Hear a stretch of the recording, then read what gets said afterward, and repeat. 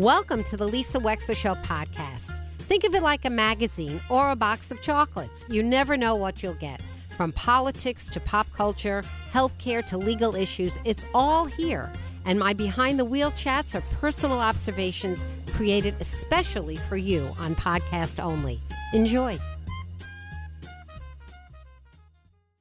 And welcome back to the show. Hola, bola. Okay, so one of the stories we spoke about yesterday that continues to have what I call legs is the story about what went on with the three people who were testifying as presidents of college campuses, notable ones, Ivy Leagues, in front of Congress. And the clip that I played yesterday about 5 times of President Liz McGill, which I'm going to play again because it actually made more front page news today as it is assimilating in the psyche of a lot of different Americans who today have responded to it. Justin, you have that clip from yesterday? This is the clip from Liz McGill, the head of Penn. Let me know when you've got it. And then we're going to play it for you. It was astonishing.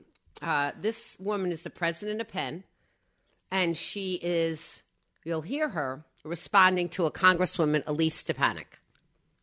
McGill, at Penn, does calling for the genocide of Jews violate Penn's rules or code of conduct? Yes or no?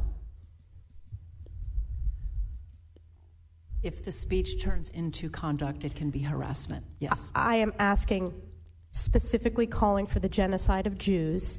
Does that constitute bullying or harassment?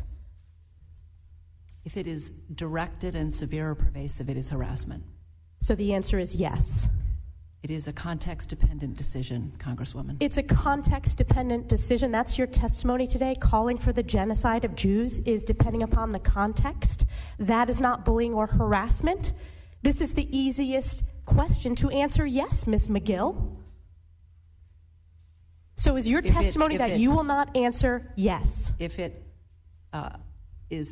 yes or no? If the speech becomes conduct, it can be harassment. Yes.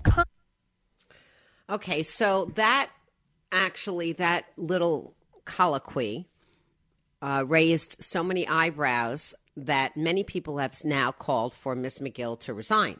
Many, many notable people. But what I wanted you to hear, clip 6, is a comment from testimony from a student at Penn itself who was testifying. He was responding to Mike Johnson, the Speaker of the House. Most of campus sought refuge in our rooms as classmates and professors chanted proudly for the genocide of Jews while igniting smoke bombs and defacing school property. The neighboring university's president immediately released a statement describing this as a brazen display of anti-Semitism. He went on saying, "Silence in the face of last night's demonstration of anti-Semitism and hate near our doorstep is not an option for me." Well, the doorstep of the neighboring university is in fact Penn. And in fact, Penn's president did choose silence. The neighboring university's president swiftly denounced the incident, and yet our president cannot. Because the glorious October 7th, and you're a dirty little Jew, you deserve to die, are words said not by Hamas, but by my classmates and professors. And because despite all of this, I am adamant and hopeful that we will not accept, least of all embrace, this horrific new normal on college campuses today.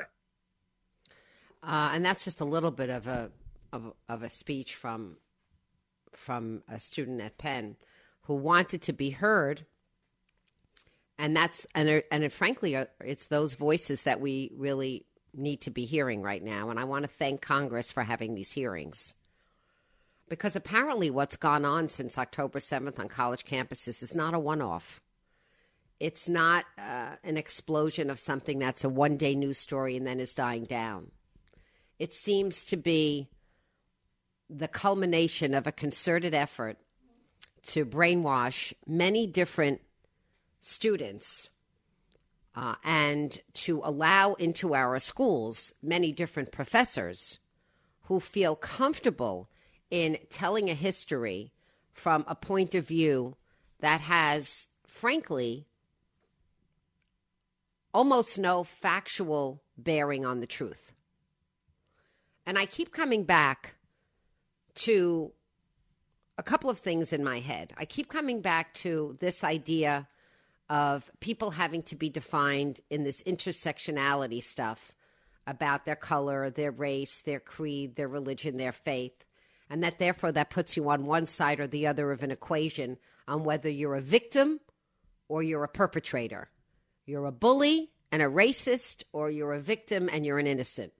Because in real life, we know people are not that simple, and life is far more complex. And if you didn't know that, you ought to remember the life and legacy of Norman Lear and watch any one of his brilliant television shows of the 1970s to understand just how complex actual people really are, and how we are not able to be, nor should we ever able to be, reduced to the color of our skin or our background or the town we grew up in or the religion of our parents.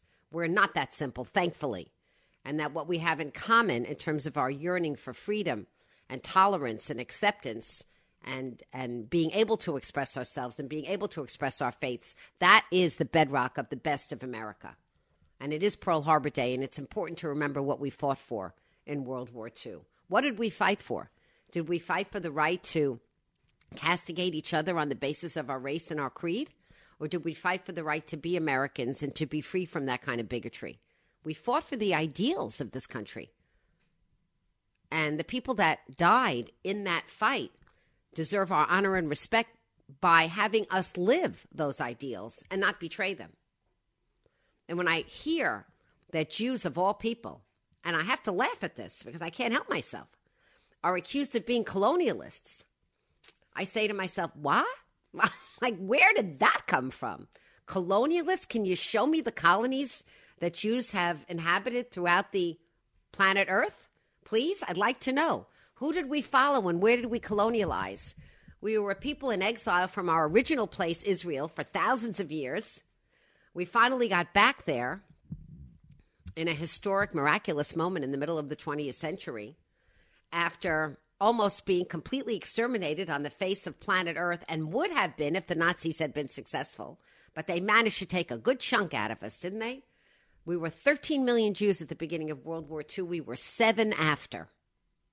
6 million, almost 50% of Jews worldwide were exterminated. And by the way, only 5 or 6 years. How efficient were they? How miraculously efficient were they, right? If they'd had a few more years, we would be gone. All the brain surgeons, all the Nobel Prize winners, all the people of science, literature, art, humanities, engineering, gone. Gone. All the contributions of the Jewish people, gone. No Mel Brooks. No Blazing Saddles. No Jonas Salk. No polio vaccine. Gone.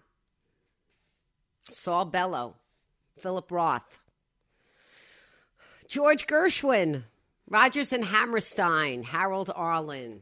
Jerome Kern. Lerner and Lowe. The American theater. Gone. Never to have happened. Vanished from the earth. Gone.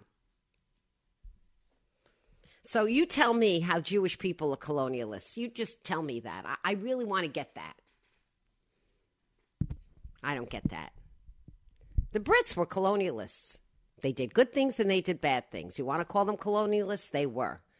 They believed that the sun shouldn't set on the British Empire, and for about 100 years or so, they were pretty good at it. Pretty darn good at it. The Japanese, they tried to take over China. The Russians expanded into the Soviet Union. The Turks and the Turkish Empire. Constantinople, the Greeks, the Romans, colonialists. You want to call them colonialists. Conquerors, we used to call them. You want to call them colonialists? We can call them conquerors. Arabia, the Arab world, conquerors, colonialists. All the people that inhabited different places in Africa and took over places like that. The people that came to this country and took over for indigenous people. The Spanish that took over Mexico that displaced indigenous people there. The list goes on and on. The history of the human being is the history of exploration and colonialism. But Jews? We've been yearning to get back to a tiny bit of land that you can barely see on a globe called Israel. When I first heard this, and honestly, I was first hearing this more or less around the outbreak of this war, I laughed. Because I thought to myself, who came up with that? You want to fight over a tiny bit of land in Israel, and whether people of Arab descent, people that call themselves Palestinians because the Brits call them Palestinians in the 1900s and through the 1940s, whether they had some displacement and they were forced to move when the Israelis were there, yeah, we can have those conversations. Of course we can, and we should. And we want peaceful resolution. And we want everybody to be able to feel like their life is meaningful and has self-determination and pride. Who doesn't want that? The Israelis want that, for sure. But to accuse Jews as a Jewish people of being colonialists, like that's a dirty word, and conquerors and oppressors. Israel is the only democracy in the Middle East. The women in Saudi Arabia couldn't even drive 5 years ago. They weren't even allowed to drive. They weren't allowed to, and I think they're still not allowed to leave the country without the permission of their husband. Jordan isn't run by Palestinians, even though Palestinians make up the majority of the people in Jordan. It's run by the King Hussein of Hashemite descent. Assad is a criminal and a tyrant in Syria, and look what's happened to poor Lebanon. It's run by a terrorist organization called Hezbollah, which is directly funded by the Iranians, who themselves are no bargain, as we know. Look at the Arab world. Look at the people who surround Israel. And you tell me, if you had to live in a place, where would you rather live? As an Arab. This has become a crazy situation. And I got up this morning and I saw that the Republicans in the Senate have held back many billions of dollars to fund Ukraine. And I'm sorry about that, because I think Ukraine needs to be supported. I think they need to be supported because I think we need to stop Putin in his boots.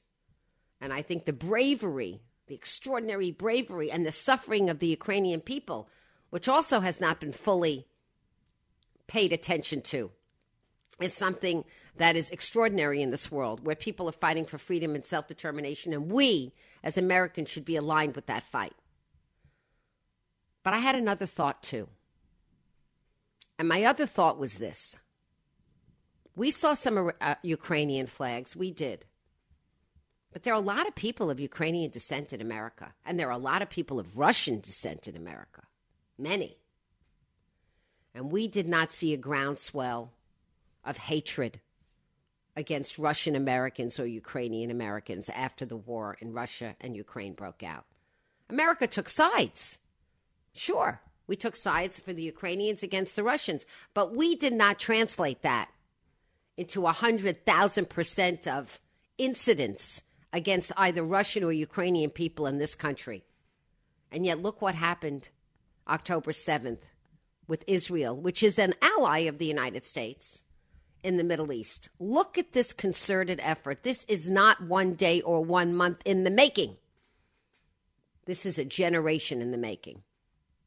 This is a generation of wrong history and brainwashing in the making that is coming to fruition now on American soil, with a 388% increase in anti-Semitic incidents since October 7th because of the war in the Middle East. And because, let's face it, of a response to a terrorist attack. That's what this is. It is a war being fought in response to a heinous terrorist attack, like we did after 9/11. And I just want to say, and I want us to notice, that the response of the American people as a people to this conflict has been a rise in anti-Semitic incidents on college campuses and elsewhere that cannot be explained merely because of one Hamas attack in Israel. It's because of a seed of ugliness that has borne fruit for a long time. I'm Lisa Wexler. We'll be back. Thank you for listening. If you liked what you heard, please share it with your friends. And as always, feel free to contact me at lisa@lisawexler.com.